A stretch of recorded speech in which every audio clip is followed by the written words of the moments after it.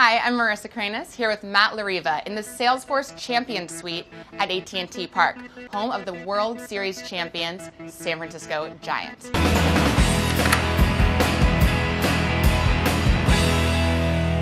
Your 4 days at Dreamforce are jam-packed, but the weekend before and the weekend after are a great opportunity to enjoy AT&T Park and the areas around it.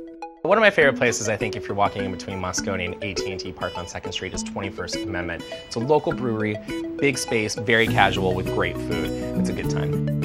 And we are close to wine country, so we do have an incredible wine bar that is just a block away from the park called District. It's a really big, beautiful space. Again, a great place to take your team or just have a casual glass of wine, beautiful glass of California wine right near the park.